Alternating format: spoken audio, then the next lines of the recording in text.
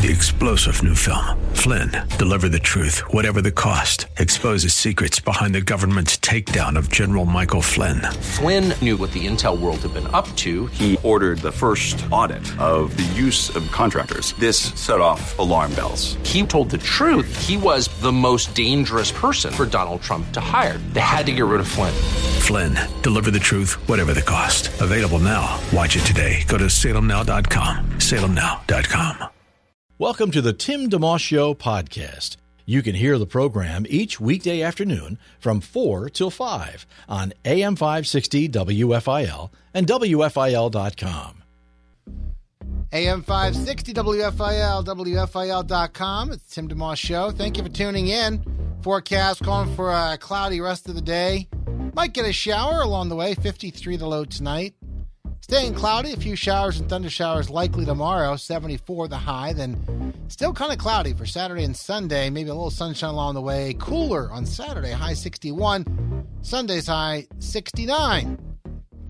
Phils beat the Mets 6-0 last night. Rhys Hoskins with a triple and a home run that took him about 7 hours to run around the bases. He'd been plunked or whizzed, I guess, almost hit the night before, and he hit a home run off the pitcher and said, you know what, I'm going to take my time going around the bases. And so in any case, the Phils win. They're 13-11, just like the Mets are, and they're tied for first at this point in the young season. They're home tonight now. Those Phillies are taking on Miami, 7:05 start. Aaron Nola on the mound for the Phils. The Sixers are at Toronto Saturday, time yet to be determined for Game 1 of their Eastern Conference semifinals. And the NFL Draft happening starting at 7 o'clock tonight. The Arizona Cardinals, 49ers, and Jets pick 1, 2, 3 with the Eagles' first pick at number 25 in that draft. When Joyce Smith's son falls through an icy lake, all hope seems lost, but Joyce refuses to give in. Breakthrough reminds us, even when facing impossible odds, faith and love create a mountain of hope and sometimes even a miracle. It's based on a true story, an inspirational one. BreakthroughMovie.com is the website for it. Just came out about a week ago. And it's a movie that can help resurrect your faith and point you and your friends toward the God of miracles. We were privileged to have Chrissy Metz, who stars as Joyce Smith, on the program. You may know her from the TV series This Is Us. And I asked her about her playing that Joyce Smith character. And tell us about this central character, Joyce Smith. This is Chrissy Metz. Joyce is a force of nature. She is a tough cookie with a sense of humor like no other. She doesn't take herself too seriously. But she's also flawed. You know, she's a human being, as we all are, trying to figure out this life thing. And she advocates for her son. She has unwavering love and faith that he's going to survive. And she's the only one that believes that. And, you know, there takes a special person to stand in the face of adversity time and time again, even when your own husband doesn't believe that your son's going to survive. So she's just an incredible woman, and I'm just grateful to play her, for sure. That's Chrissy Metz, again, from the TV series This Is Us, and she stars as Joyce Smith in this brand new movie, which you can find out, Breakthrough, which you can find out more again online, BreakthroughMovie.com. I am joined today in this fine studio by a gentleman named Paul. My middle name is Paul. Did you know that, Paul? I don't think I did. That's news. Yeah, Paul is my cousin. I get a little closer to the mic. Pretend it's your favorite ice cream or favorite dessert. Sure. And Paul and I are cousins. I guess your grandmother and my mom are sisters. Correct. Yeah. I think it's second cousins. Third. Yeah. My father's your cousin. Yeah. Whatever that makes However it works. We're family. Yeah, we are. And you happen to be in town for a couple of days, and you're doing some speaking, but you have a backstory, and as the Lord orchestrated things, this was your kind of one down day before all the speaking engagements kick in. Right. It's amazing how it worked out because, as I told you, I left that day open, and I had 2 extra days, and I said, God, you have to fill the time. And it just worked out that you reached out to me, and here I am. Yes. Well, there's just as a quick for folks just tuning in, here's kind of where I'm thinking where Paul fits in with this. First of all, this program is often based on, really, we talk about being based on John 3:16. For God so loved the world, that whoever believes in him, his son, will have eternal life, not perish, but have eternal life. And so to me, everybody in the world's interesting, and just on the fact that they're made in God's image. So when I think about having a show and having people on or not, whatever it might be, I'm starting with that. And so it's exciting, whether someone's like a well-known athlete or an evangelist or a pastor or someone locally who serves in the community and you've never heard of them before. They all matter to God. So that's exciting for me. So then there's always the tie-in for family, but also because of your testimony to what God's done in your life. Number one, as an encouragement to those who are struggling in their walk and or parents who, so we want to get into that a little bit. Absolutely. You have a lot of ground to cover. Sure. And you've also been doing some traveling. Correct. Just came back from the other side of the world last night, and thank God the jet lag isn't as bad as it was going over there. What time is it for you about? 10 o'clock? 6 hours ahead, 10 o'clock at night. Okay. So right now, but by the end of the show, you'll be nodding off a little bit? Hopefully. Got the coffee in hand, so... Yes, indeed. So we'll take a short break, and we'll come back. I want to jump into this. We also have some giveaways to do. Speaking of coffee, we will be giving away some Dunkin' and Wawa. We have another bonus prize to hand out as well. But as we head into our first break, just want to let folks know TBN has a brand new show for you to check out weekday afternoons, 1:30 Eastern. It's called Better Together. Speaking of coffee, this is TBN's first daily original program, and they invite you to grab a cup of your favorite coffee or tea and join Victoria Osteen, Lori Crouch, and Christine Kane for authentic, fruitful conversations about faith and life. Encourage you to laugh, grow, enjoy a sense of community. Better Together is a show made by women for women, presented from an uplifting perspective, looking to encourage viewers in their day-to-day lives. Better Together tackles a variety of topics: friendships, identity, intimacy with God, children and family, social media, how to hear God's voice. On tomorrow's show, Better Together, we'll talk about growing with friends. Again, all from an encouraging, uplifting perspective. Each week, those topics change, keeping things fresh and relevant. That's Better Together, weekday afternoons, 1:30 Eastern on TBN or anytime on the TBN app. Why live alone when we can do life together? Better together. It's the Tim DeMoss Show podcast, available at WFIL.com. Thanks for listening. It's 4:10 on our swell broadcast, Tim DeMoss Show, AM 560, WFIL, WFIL.com. My cousin Paulie. Do I call you Paulie? Your family. Yeah, they call me Paulie in the family, Paulie or Paul. When I'm in New York, it's always Paulie. All right. So, well, that's good. I want to give you the floor here for a good chunk of our program together. And for those, again, just tuning in, sure. God's done a lot of work in your life. And so it all began when you were born. Actually, it begins before I was born. I have two older brothers, right? My mom and dad were told that they couldn't have children, so they adopted. Yes. My brothers from birth. My mother, Italian Catholic woman, faithfully goes to church every day, 5-6 days a week. Went to a charismatic Catholic meeting and had an encounter with the Holy Spirit that changed her life. She began to pray. Somebody handed her a book on intercession, and as she was reading the book, God said, "Ask me for a son." They had been married 14, 15 years, and she got pregnant with me within a month. So it's like Psalm 139, before I formed you in your mother's womb, I knew you. I didn't connect to that purpose so much until later on in my life when I started to walk with the Lord. But that's how I was brought into the world. Yeah. And that was in Chicago. And then I moved all over the United States. You name it: Chicago, Denver, San Francisco, Los Angeles, Atlanta, New York, Connecticut. Connected to my father's job. Yeah, which was he was the first one to graduate college, both sides of the family, and he became a successful businessman. He ended up becoming a CEO of a large Fortune 500 company and retired in South Florida at 55. I mentioned that company to our production director, and he said, quote, "I want the chocolate-covered donuts pies back." Oh, the pies. They got discontinued. Sure. Are we allowed to say the name of the company? Yeah, go ahead. Entenmann's, right? Yeah, Entenmann's. You got it. They're over there staring at me. Bring the donuts. Well, I like the Pop'ems are the best ones. The Pop'ems. I was a big fan of the chocolate chip cookies growing up, and they'd send me care packages when I was in college, and we would have a lot of fun with that. Yeah. But okay. In the moving around a lot, I think I got lost in the shuffle. We moved every 2 years, always being the new kid. And I had some problems growing up, just fighting with the brothers, and I became somewhat of a rebellious at a younger age in my life. And when we were living in Southern California, around 12 years old. It's the first time I tasted alcohol. And I quickly soon developed into a habit. By the time I was 13, 14, I had moved into hardcore drug use, stopped going to school my freshman year, crystal meth, cocaine. I was living a fast life, got in trouble with the police, ended up in juvenile hall. We had moved to Atlanta at this point. And I was raised in church, so I had the backdrop of faith in the Lord, but it was more of a logical understanding. I never denied Jesus. But from 12 to 24, I was in and out of jail, in and out of rehabs, severely depressed, asking God, why me?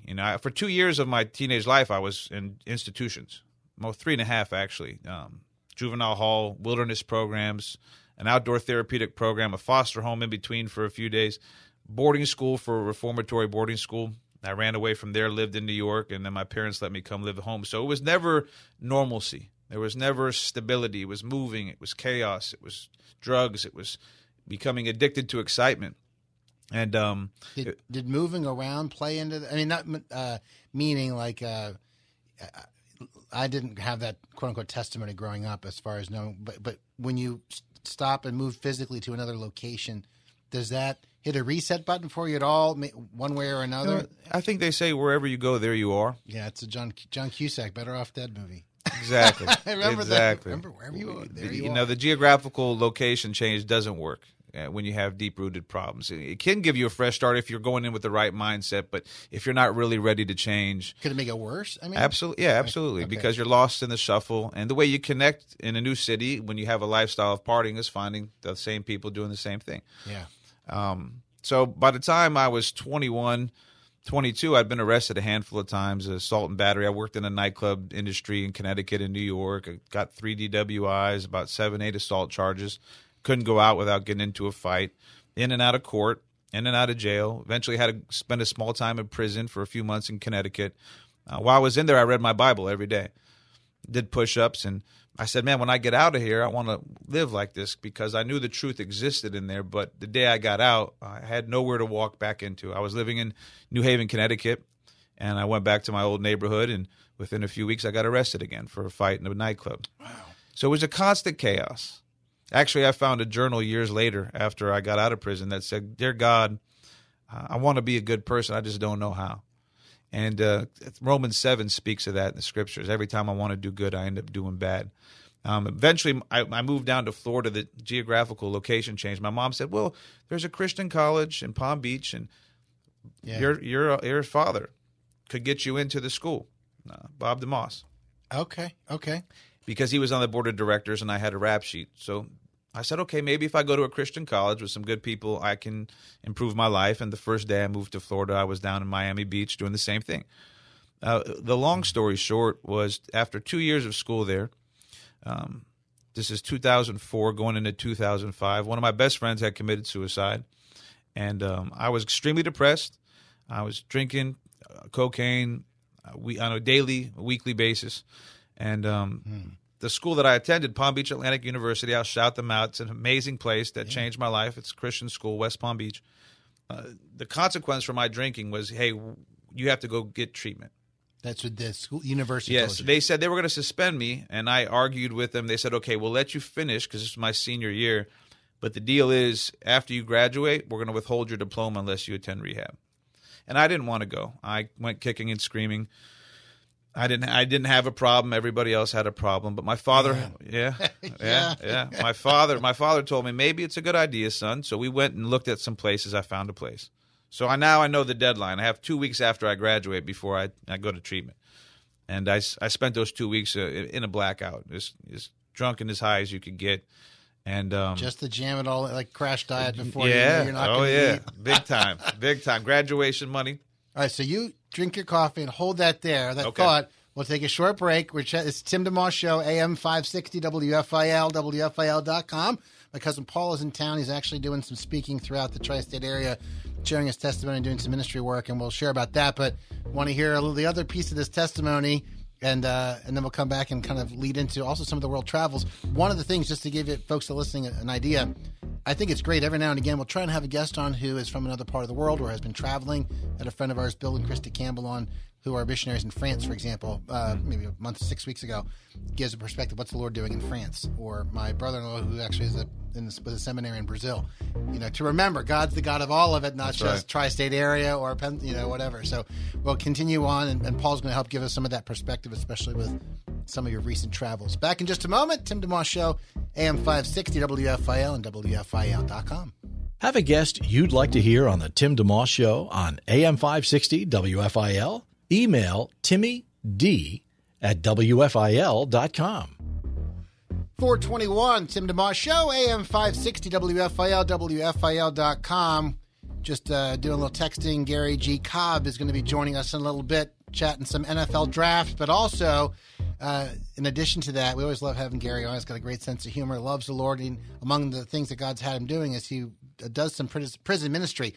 My guest today is my cousin Paul, who is, you were mentioning, had been in prison a little bit as part of the rebellious, Sure. I also do prison ministry and jail ministry, and right, it all connects. I love going in now and walking out as opposed to hearing those doors shut, man. Yeah, I bet. So you guys will have something in common to chat about. We'll probably have G on in about the next 10 minutes or so. But before the break, you were sharing some of your testimony, and for those just tuning in, roughly around the age of 12, things started to go off track. Your family was moving a lot with your dad's work, and you found yourself doing all kinds of things, drinking and drugs over time, getting into fights and getting arrested for different things. And so you mentioned going to Palm Beach Atlantic in Florida. My son Tim goes there. That's right. And you were in there and close to graduating, got in trouble again. And so take it from there. So I have the 2-week window before they sentence me to go to treatment. I come back to my parents' house on a Saturday morning. I had been up for 2 days, no sleep. I took some pills. I woke up Sunday morning. My mother is waking me up saying, come on, it's time to go to church. And I said, no, I'm okay. You guys go ahead. Was in no space to be going to church. So I said, go say some prayers for me. And then I hear the garage door open and the car leaves. And I'm laying in my bed. And I had been depressed, suicidal on and off for years. And every time I would hear this voice of hope on the inside saying, just hang on, you're going to beat this thing one day. And I would cry, and I would use drugs, and I would mask the pain because I didn't know how to change. So when that garage door opened, I was laying there, and that voice of hope was silent. I said, there's absolutely no way I can go to another treatment center and change. I've tried everything. I've been to jail, I've been to prison, I've been to rehabs, I've been to church. So what's the point? And it's the ultimate sacrifice, I guess, is the only way out. Death becomes your savior at that point, because how do you break the vicious cycle? So I got out of bed and I said, I'm going to go downstairs and grab my father's gun, and I was going to kill myself. And I felt like I was doing a service to the world, because everything I was doing at that point was bringing pain into people's lives, the people I loved. So I got out of my bed and I walk into my closet and I said a prayer for my mom and dad. I said, Lord, help them to get over this and not feel the guilt. And I start to walk downstairs, but my mother comes walking in. I said, Mom, what are you doing? I thought you went to church. And she looks at me and she says, no, I'm not going to go this morning. I said, don't stay home because of me. And she said, when we were driving down the street, the Holy Spirit told me not to leave you by yourself. And so then I look back at her, and it's like the demons clinched my brain. The drugs are still working in me, the pain, the suffering. And I said, well, I'll be in my room. And I'm thinking, I got a knife in my room. I don't want to live. And my mom says, no, Jesus said, wherever you go, I'm supposed to go. So I walk into my room, and I lay in the bed. She sits on the bed next to me. She lays her hand on me. I start to cry. I fall back asleep. I wake up, and I go out one more time. I said, I'll be back in an hour. Next thing you know, it's 9 in the morning. I'm out partying. I'm supposed to check into rehab. And for the sake of time, I had a sober friend pick me up. You take your time. Yeah. And he drove me home. I grabbed my Bible, and I grabbed the Purpose Driven Life, which is the 40-day devotional for you read one chapter a day for 40 days. I never made it past the second day for like 6 years. So I'm still doing drugs. I packed my Bible. I packed the Purpose Driven Life. I get to the tree. You're about to go to the center, right? Yeah, okay, yeah. right. I'm doing cocaine in the bathroom. I'm grabbing the Bible, and somehow, some way, my buddy gets me to the treatment center. The treatment center won't accept me because I'm too high on drugs and on alcohol.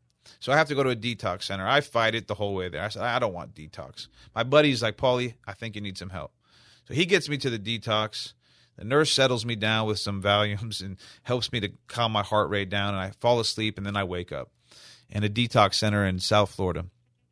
And I'm just thinking, I said, wow, like for the first time in my life, I had the revelation that either I'm going to change. Like I said, man, you almost killed yourself, and you're getting out of control, and you're going to end up in prison or dead. And I knew that something has to break. I can't get out of here and continue. That's the first time that I fully knew that. And so they have a thing in Alcoholics Anonymous called H&I, Hospitals and Institutions. And the speaker came in the next day. And he said, he gave his story. His story made me feel like I didn't do anything wrong. He'd been through so much trauma and death in his family and abuses. Like by comparison, you were... But at the same time, I'm judging him because on the outward, he's got tattoos head to toe and gauges, and I was this cocky little Italian Greek guy who thinks he knows better. Because when you're insecure and you don't love yourself, you look around a room and you compare and you judge. And I know later on in life, God has taught me to never look at anybody, like the Scripture says in 2 Corinthians 5, according to their outward appearance, but through the revelation that Jesus Christ died for the world and to see them by the Spirit. But at that point, I'm judging the guy. And he shares his story. And when he says, 4 months ago I met God, and he didn't even say Jesus, he said, my life changed completely. And I had already that personal understanding that Jesus was God and Savior of the world. So, I like to point out that I never saw that guy again. I talk about him all the time. So you never know the impact that you leave on a person's life just by sharing your testimony. And I went back to my room by myself, and I said, Jesus, I've heard about you my whole life. I said, I've always been afraid to let go of these certain things, whether it was money or my sex life or my future. I wanted control of these areas. I kind of just wanted to be a nice guy with a normal life with a little Jesus. I didn't know what it meant to fully surrender. But at that point, I said, Father, I need you to come hold my hand because I'm afraid I'm going to die, and just teach me how to live. And I said that, come hold my hand. And when I prayed that, I felt God's presence in a way that I had never experienced it before. I grew up in and around church. I never had really a deep awareness of his presence. But at that moment, I was aware that infinite power and love was in the room with me and enveloped the room. I don't want to overstate it, but it was a moment that changed my life. The next day, I start to read the Bible. I start to read The Purpose-Driven Life. And 3 days later, they moved me over to the treatment center. So I'm out of the detox, and because I kind of always was an evangelist, I could be drunk, and if somebody said something about Jesus, I'd be, hey, watch your mouth, or we're gonna have a problem. Like, I never had a problem with being vocal and being somebody to rock the boat or to stand on moral ground. Even though I said, I'll probably die and go to hell because I'm living like a horrible person, but I believe Jesus is God. So at this point, I'm telling everybody in the treatment, if you want to get sober, you better find Jesus. So. I used explicitives behind that, in every way. But about 6-7 days into my little Bible study with the Jewish guy and two agnostics, that's my first Bible study. And one of the agnostic gentlemen comes in my room and says, hey, man, whatever happened to you, I want that same thing to happen to me. So I said, well, here's what I prayed. I said, Father, come hold my hand. So let's ask him to hold your hand and let's invite Jesus in. And so he starts to cry. And again, I had another experience there, and it could be subjective, but it was as if I'm out of my body on top of the room watching me pray with this gentleman in the Spirit. And I heard God's voice say, this is why I saved your life. And I'm going to use you to do this for the rest of your life, even send you around the world. And as you know, I just got back from halfway around the world. But that was, so I came back into the moment and I started to cry. I cried it seemed like 3 hours, might have been 5 minutes. And I just felt the love of God washing over and the presence of God saying, you're not an alcoholic, a drug addict. You're not a mess up. You're my son, and I love you. And I was deep boo-hoo sobbing, and it was cleansing. It was healing. And then I woke up even 10 times more on fire than the day before. I'm still, but at this point, I'm black and white and I'm rigid. Yes, I'm still battling with bad thoughts. Am I going to make it? But I had a confidence that God was with me. For the first time in my life, I had hope that I could actually walk this thing out. And it was mind-blowing because I had no idea what that looked like. But I knew that God was with me and that my life was changing and that I wasn't going to go back to drugs and alcohol. Yay, that was 14 years ago, and here I am, haven't touched a drop or a drug since then. Praise the Lord. My cousin Paul is in studio with us. He's actually he's living in Florida, but in the area this next few days doing some ministry work over the course of the tri-state area. And as it turned out, this is his day. He just flew in last night from another country, and here he is with some coffee to keep him awake with the jet lag.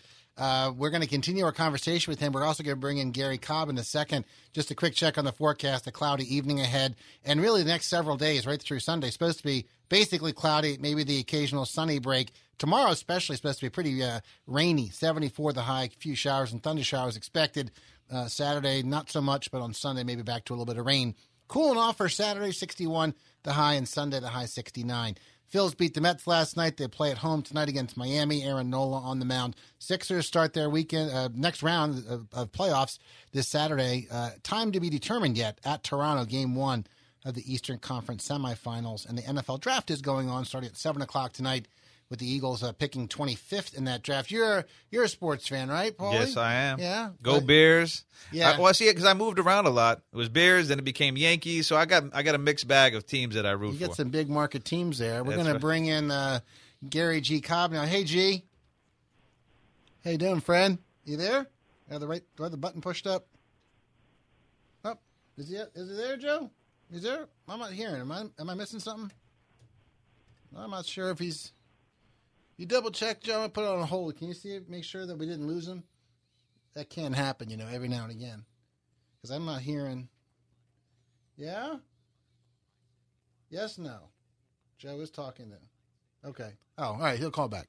I think we might have missed. Anyway, G's a great guy because he joins the program every few weeks. He'll call in. Sure. Played for the Eagles, so he knows the sports, but he also Absolutely. has gone on and done broadcasting for years. Okay. And loves the Lord a lot. And he's done a lot of interesting things in his lifetime. And part of what he does is he actually counsels NFL players.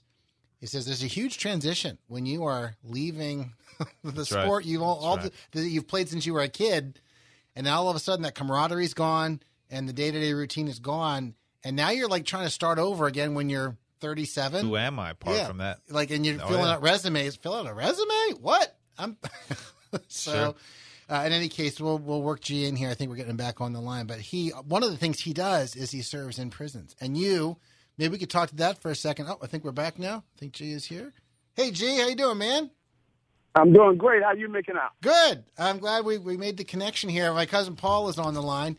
Is in the studio, actually. Hey, Paul, can you guys hear each other? What's going on, G? Hey, how you doing? I'm doing fantastic. How about yourself? I'm doing great, and we're going to see what the Eagles do tonight. I think they're going to try to get a defensive lineman. Probably, it's probably going to be one of those big defensive tackles. Sure. Because this supposed to be a very deep draft with regards to the defensive line, and the Eagles' philosophy is to make sure that they address the defensive or the offensive or the defensive line first. They try to make sure that they're strong up there, because if you are winning the battle up front, you're probably winning the game as well. So that's right. That's their philosophy, and they got a Super Bowl out of it. So I think they're going to have that same philosophy tonight.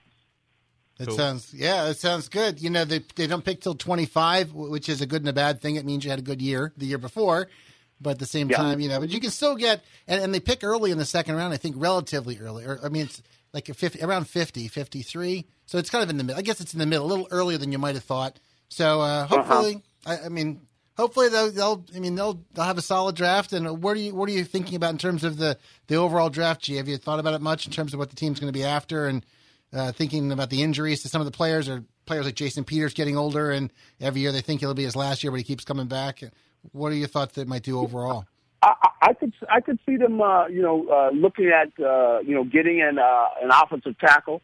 A lot of it depends on how they feel about, Halapuli Vaitai, as well as Jordan Mailata. These are some young players.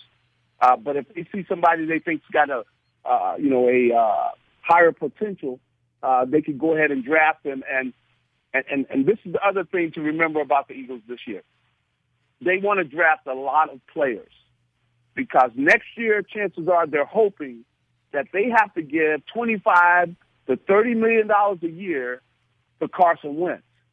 And with them having to do that, that means it's similar to what happened just a couple of days ago with Seattle and Russell Wilson. Because they're paying him $35 million a year, they had to let Frank Clark go, who wanted to get a big contract himself.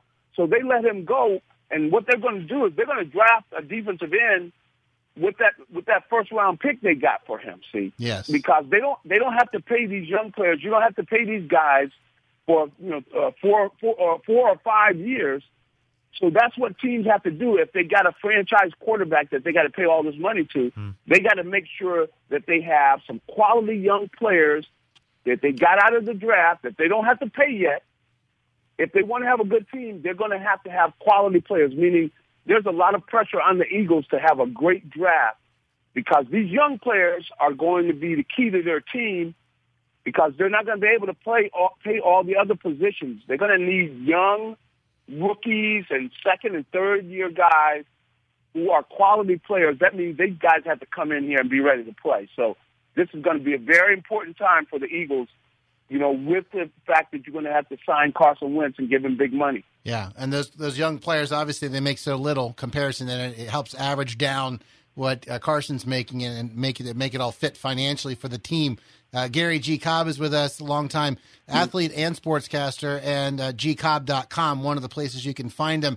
On the other side of things, too, G, we were mentioning while we were trying to connect with you there about part of the work you've done post-playing, and in addition to the broadcasting, is ministering to players, helping them transition. And you've done a lot of work in prisons. And my guest, Paul, who's my cousin, he was sharing his testimony earlier about what life's like on that side of things. And talk about your ministry. And Paul, we haven't talked about how you work in prisons, too. Maybe you guys can continue to do some collaborating in that regard.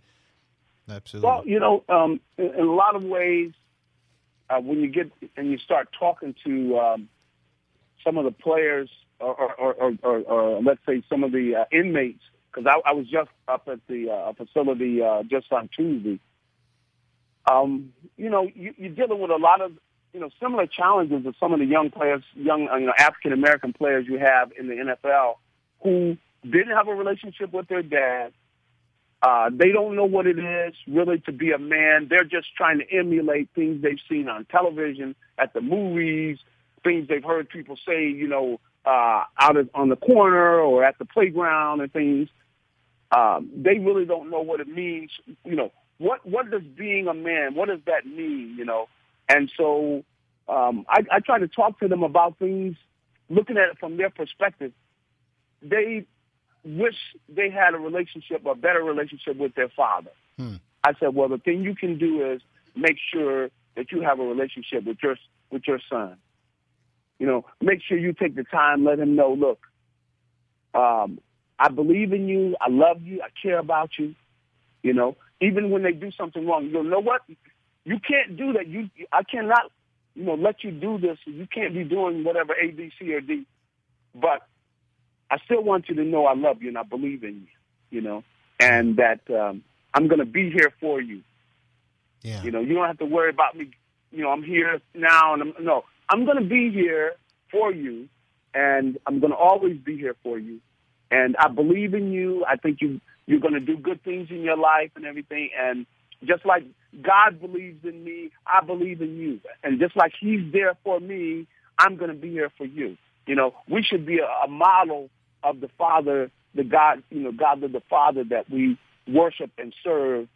And we need to be that model there for our sons. And that's what helps a youngster be able to develop to where he can both love and yet he can be strong and be able to stand and take certain stands that need to be taken, in protection of the weaker people in weaker situations, but to do it lovingly, to not have a problem saying that he cares about somebody, that he loves somebody, not have a problem with that because that's part of being a man, but yet being able to be strong and to be able to not always think of himself. Do you find that and Paul, you can also speak to this too, that an inmate will, despite their limited ability to maybe carry out some of that day to day, really very limited, that they're still like they could hear a message like that and be able to start thinking, well, until then, let me do what I can to emulate that. Have you seen some of that, Paul? Or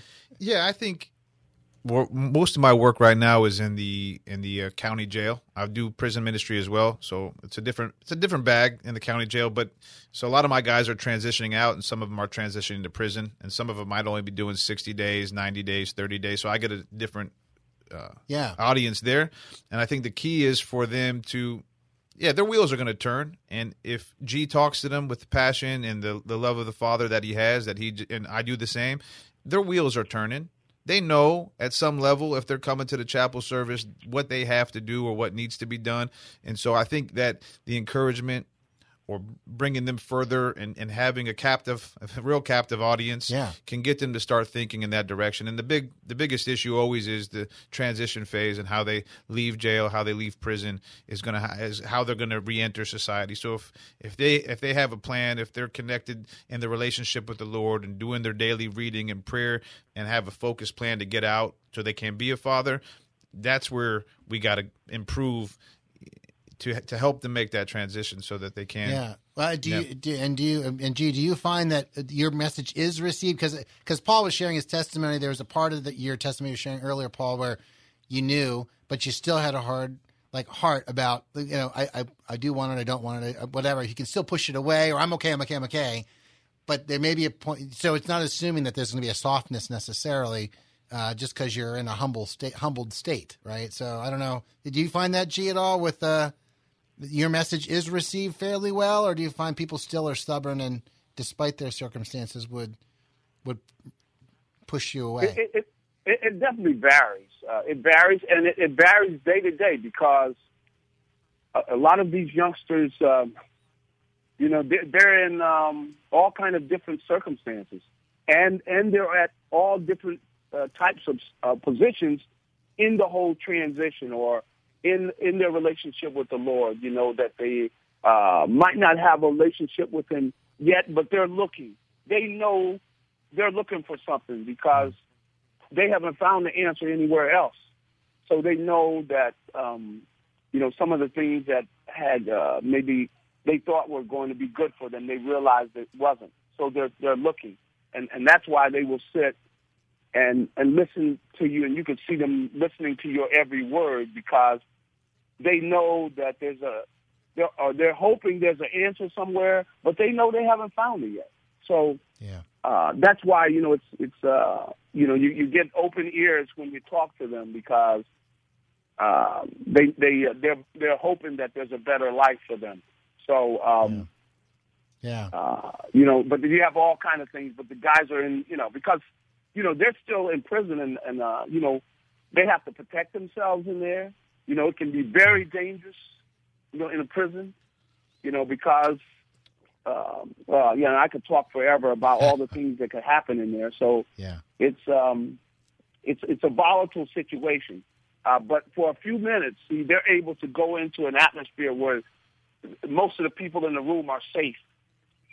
Even the guards like to come into our, sessions and time that we have because the guard can feel safe because most of the time when they're in the regular population, somebody might have made a weapon and the guy, and before you look up and the guy's trying to gouge your eye out, Yeah. I mean, so the guards are, it's very tense in the whole population and in a facility, especially when the maximum, heavy security, where you have all different types of people in there.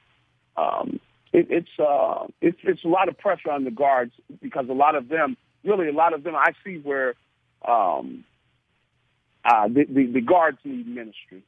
Absolutely. Amen. Yeah. Gee, we got a break we got to take, but that gets great insight for people to know how to pray for the work you're doing, for the work Paul's doing, that God's got a hold of him now too. And that's good insight. It's great insight. Gee, we'll run and we'll catch up with you again soon, and maybe post Eagles draft we could do a little analysis. Hey, you know the number. I'll always be available for you. That sounds great. God bless you, right. my friend. God bless you, G. All right. God bless you. Hey, nice talking to you guys. All right. Very good. That's G Cobb, gcobb.com for more info on him and the articles he writes. Short break. We'll come back to my cousin Paul, and he'll share some more of what God's been doing since he got a hold of you. It's Tim DeMoss Show, AM 560 WFIL, WFIL.com. Live and local. It's the Tim DeMoss Show, weekday afternoons 4 till 5 on AM 560 WFIL and at WFIL.com. Our podcast continues. It's 447, Tim DeMoss Show, AM 560 WFIL, WFIL.com. My cousin Paul is in town.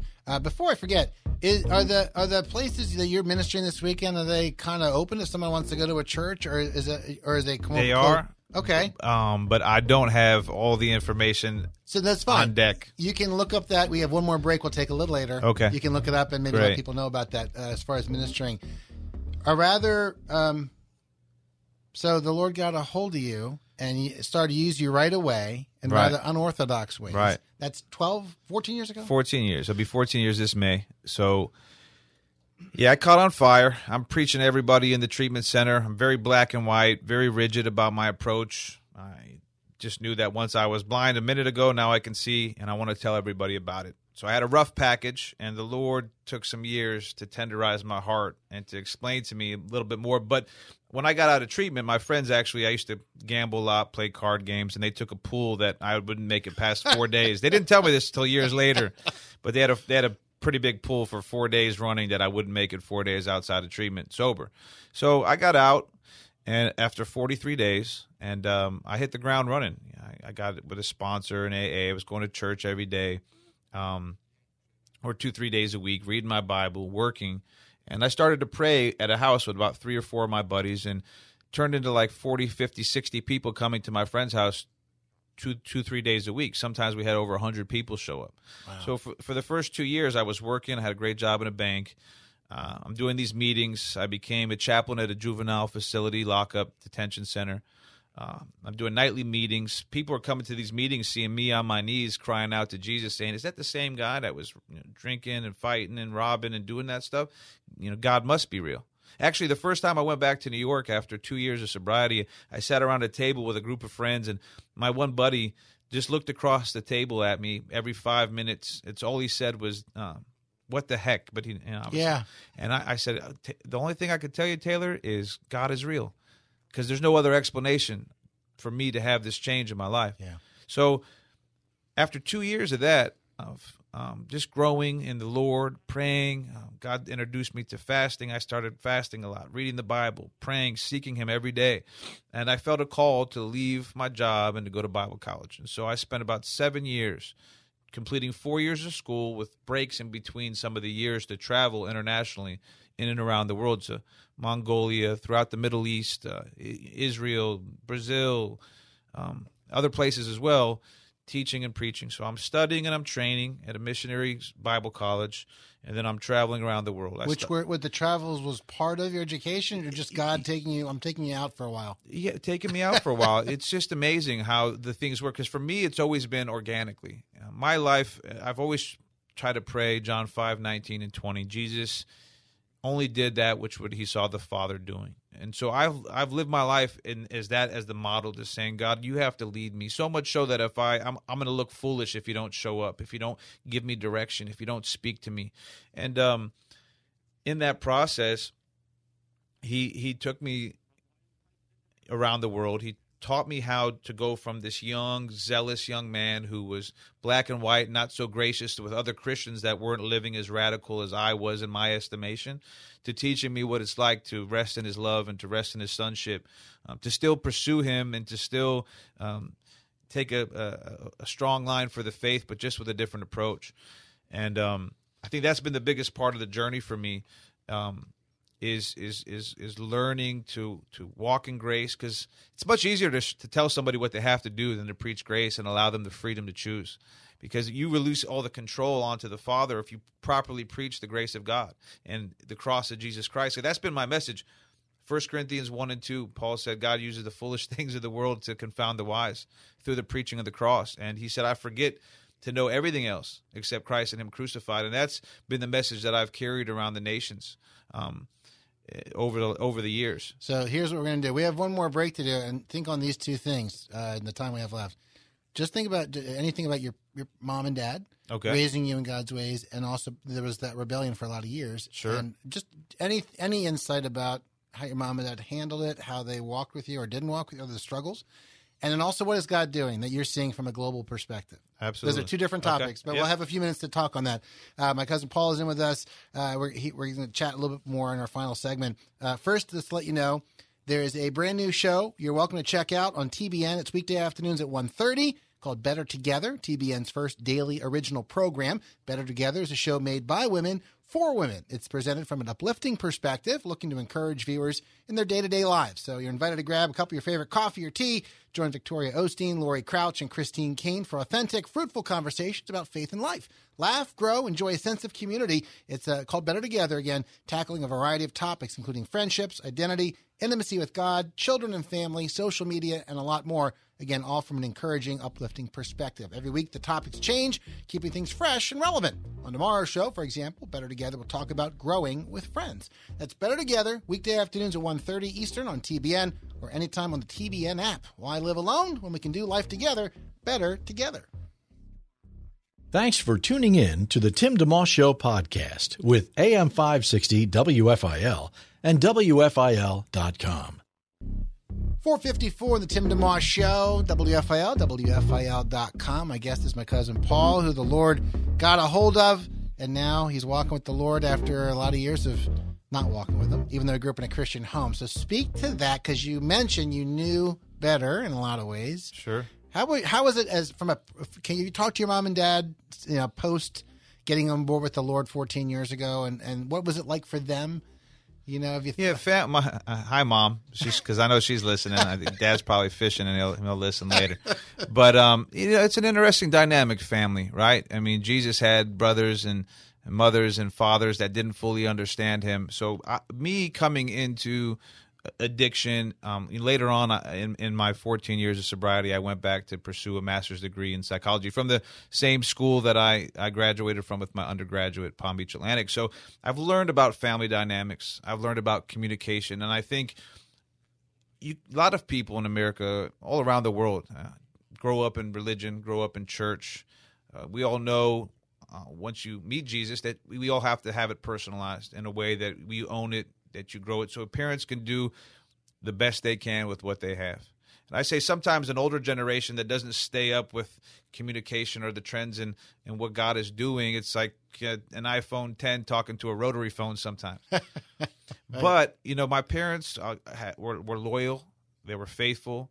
They always had my back, and they always prayed for me, which are huge things for me. I work in drug treatment business, and I see a lot of people that don't have that. And so the gratitude that I have for two parents that have been married 50 years, who loved the Lord, that had stayed together through thick and thin and through the messiness of an Italian and a Greek and all that comes along with that background, to love me and to instill that in me as a young man. So that faith in Christ never left me in the darkest moments in nightclubs or in back alleyways. I had conversations with Jesus throughout that time. And so through my healing, I think the whole family's benefited. My brothers, my extended family, my mom and dad. I've gone on this journey to get language for human development in the grace of God, because he is a father and what it fully means to be a son. And so I try my best to love my family and our dance together. And I think we've all grown tremendously over the last 14 years. That's good. Now, I know we don't have a lot of time left. I'm almost thinking I'd rather just chill and tape a segment with you. I can just play back tomorrow. You're going to be ministering in other parts. So, but if you want, take a moment and just share a little piece of what maybe this last trip you were away for 10, 12 days. Yeah, I was in an undisclosed nation that is closed off to Christianity. And just to give you a taste, I spent 5-6 hours in an interrogation room going in there, because my previous trip I had attended a Christian conference. And they knew it. Yeah, the military came on the bus and took our passports, so I was placed on a list. So I had to call the U.S. Embassy in order for me to get allowed to be into the nation, which gave me even a perspective for what the church in that region and that city has to go through. Even before I went, I was reading 1 John 4, and the first 3 verses talks about the Antichrist spirit going out into the world, and this is how we know it's an Antichrist spirit, is that they deny that Jesus came in the flesh. And this particular nation denies that. So the Christians, it opens up your eyes to the liberties and the freedoms. It's easy to come back from a mission field and rebuke America and the church, and I don't want to do that because we have different struggles. Yeah. But it gives you the community over there. The richness of the believers are so tight-knit because they're less than 7% of the population, 93% of another faith. And so it's a blessing and an honor to go into those parts of the world and to serve the poor and run alongside the churches and be able to to minister that capacity. We'll chat some more after our program here. I'll play this back tomorrow, a little piece of it. Paul Eastman is my cousin. He is in and sharing the gospel this afternoon. Thank you for doing that. And, yeah. My pleasure. Thanks for having me. Absolutely. God bless you, my friend. Jim Maximax, 413 Ministry, is going to lead in prayer next. But a wonderful prayer breakfast earlier today, by the way, with Pastor A.R. Bernard. We'll probably share more about that tomorrow. Have a wonderful evening. Take care, and God bless you. Thanks for listening to the Tim DeMoss Show podcast. Feel free to tune in to the full show each weekday afternoon from 4 till 5 on AM 560 WFIL and at WFIL.com. 3-star General Michael J. Flynn, head of the Pentagon Intelligence Agency, knew all the government's dirty secrets. He was one of the most respected generals in the military. Flynn knew what the intel world had been up to. He understood its funding. He ordered the first audit of the use of contractors. This set off alarm bells. The explosive new documentary, Flynn, Deliver the Truth, Whatever the Cost, uncovers the facts behind this scandal. Flynn told the truth. He was the most dangerous person for Donald Trump to hire. I find out the worst enemy that I'm going to face in my life is right here in America. They took my assessment and they wanted me to change it. And I was like, I'm not changing it. They had to get rid of Flynn. With in-depth interviews, archival footage, and never-before-seen personal records of the man behind the headlines. I just felt like I was drowning. Flynn, Deliver the Truth, Whatever the Cost. Available now. Watch it today. Go to salemnow.com. salemnow.com.